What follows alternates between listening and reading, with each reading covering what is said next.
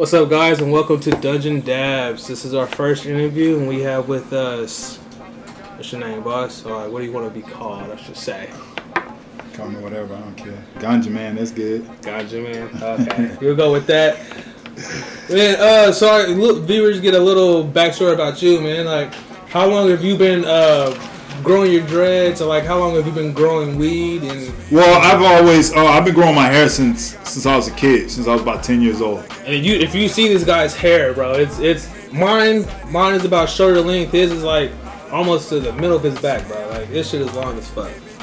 And it's past that, but we ain't gonna go there. But I've been around growing period for a long time. Like my dad's a ganja farmer. He's Jamaican. And he has farmland back home, and he grows ganja, but he grows other stuff too. Mm-hmm. So I've always known about compost and fertilizers and how to build my own base, my dirt, like to do my own dirt, my own composting and stuff like that. So what two strains have you brought for us to try out today? We got Dutch Passion Blueberry, and we have Bubble Gum. Oh, okay, yeah, and both of those are indica, or yeah, both of them indica dominant. Indica dominant, so they're both hybrids, right? Yeah. All right, so for our listeners who don't know, what's the difference? What does it mean when they say it's a hybrid indica dominant? Well, that means it's most strains nowadays you get is gonna be a hybrid. It just depends on what it's dominated with. It could either be dominated with sativa or dominated with indica. So, for instance, the Dutch Passion is 80% indica and 20% sativa. Okay. So every strain you get is most likely is going to be a hybrid. Sometimes you can get pure strains that are pure indicas and pure sativas, but sativa is not a lot of people mess with sativas. Okay. Well, especially growers, because it takes longer to grow it. So how long have you been growing these strains? Well, these are 9-weekers. They're 8 and 9 weeks. 8-9 weeks. Yeah, okay. That's for flowering.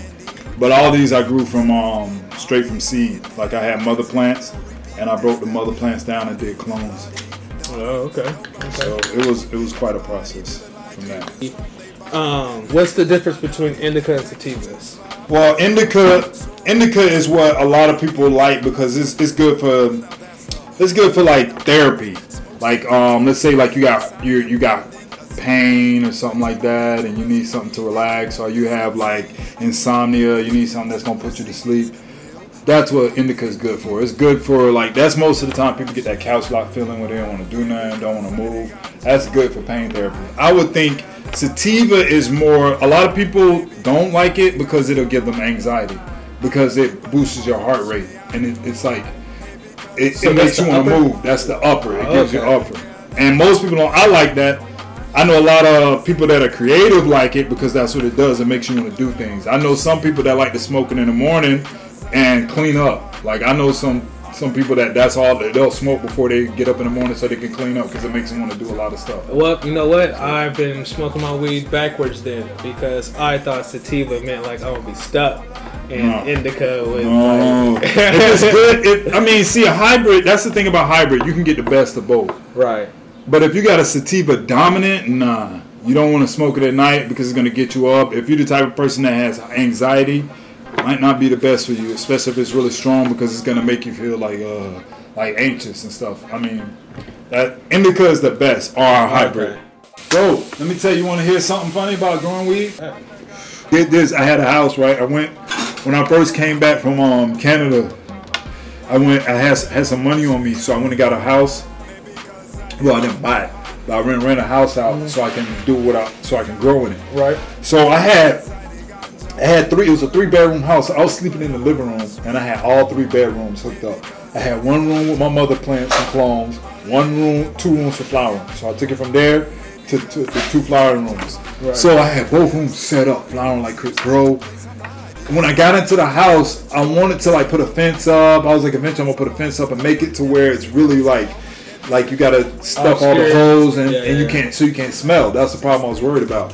Bro, by the time you came on my street, you could smell that shit at the end of the block. Yo, my homeboy used to come over there. As soon as he stepped on my lawn, he was like, bro, that shit is so loud, bro. Like, what the hell are you doing? So I'm like, yo, bro, I gotta do it. I ain't got no choice. I gotta take the chance right now.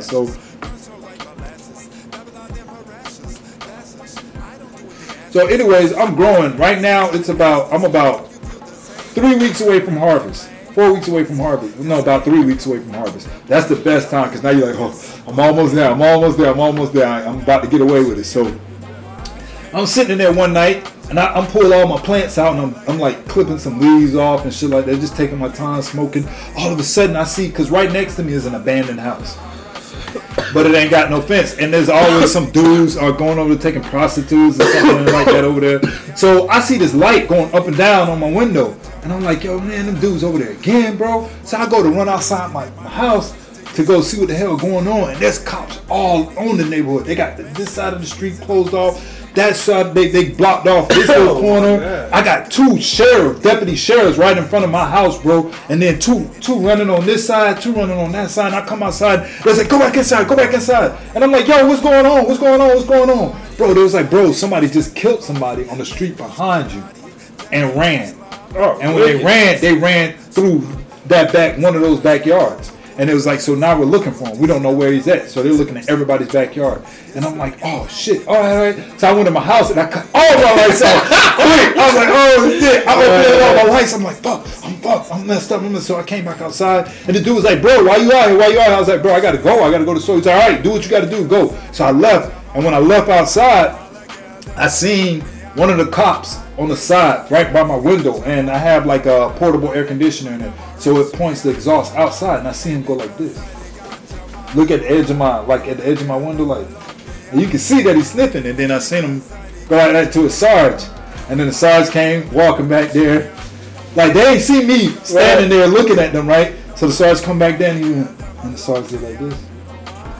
And then he looked up, and I guess as soon as he looked up, he kind of saw me, and then they started walking towards the front, like, and then looking in bushes and stuff, like they wasn't even paying no attention to it. I was like, oh, fuck. I know they smell that shit. So I left. I was like, fuck. I walked to the store, walked a few blocks, and I was like, all right, I'm gonna come back and see what happens. So when I came back, I seen they had the big dude, like. Right. Because all the rest of them had on like uniforms, masks, and all that shit. Then the big dude come, you could tell who he is because he's the only one without that type of uniform. And they had him on the side.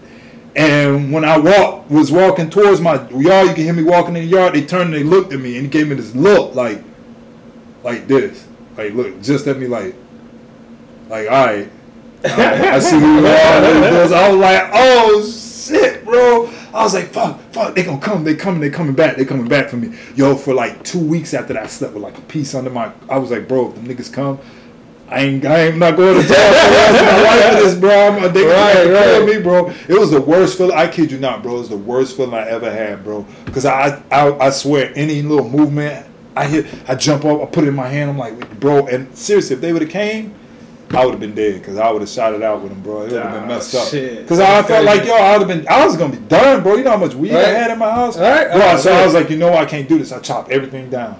Chopped everything. Killed all my mother plants. Killed all my clothes. I chopped everything down 3 weeks earlier. I lost so much weight on it. I lost money off of that, and then I just left. I left the house. I told the landlord, I was like, bro, I can't stay up here no more. It's just too much of a drug area. Yeah.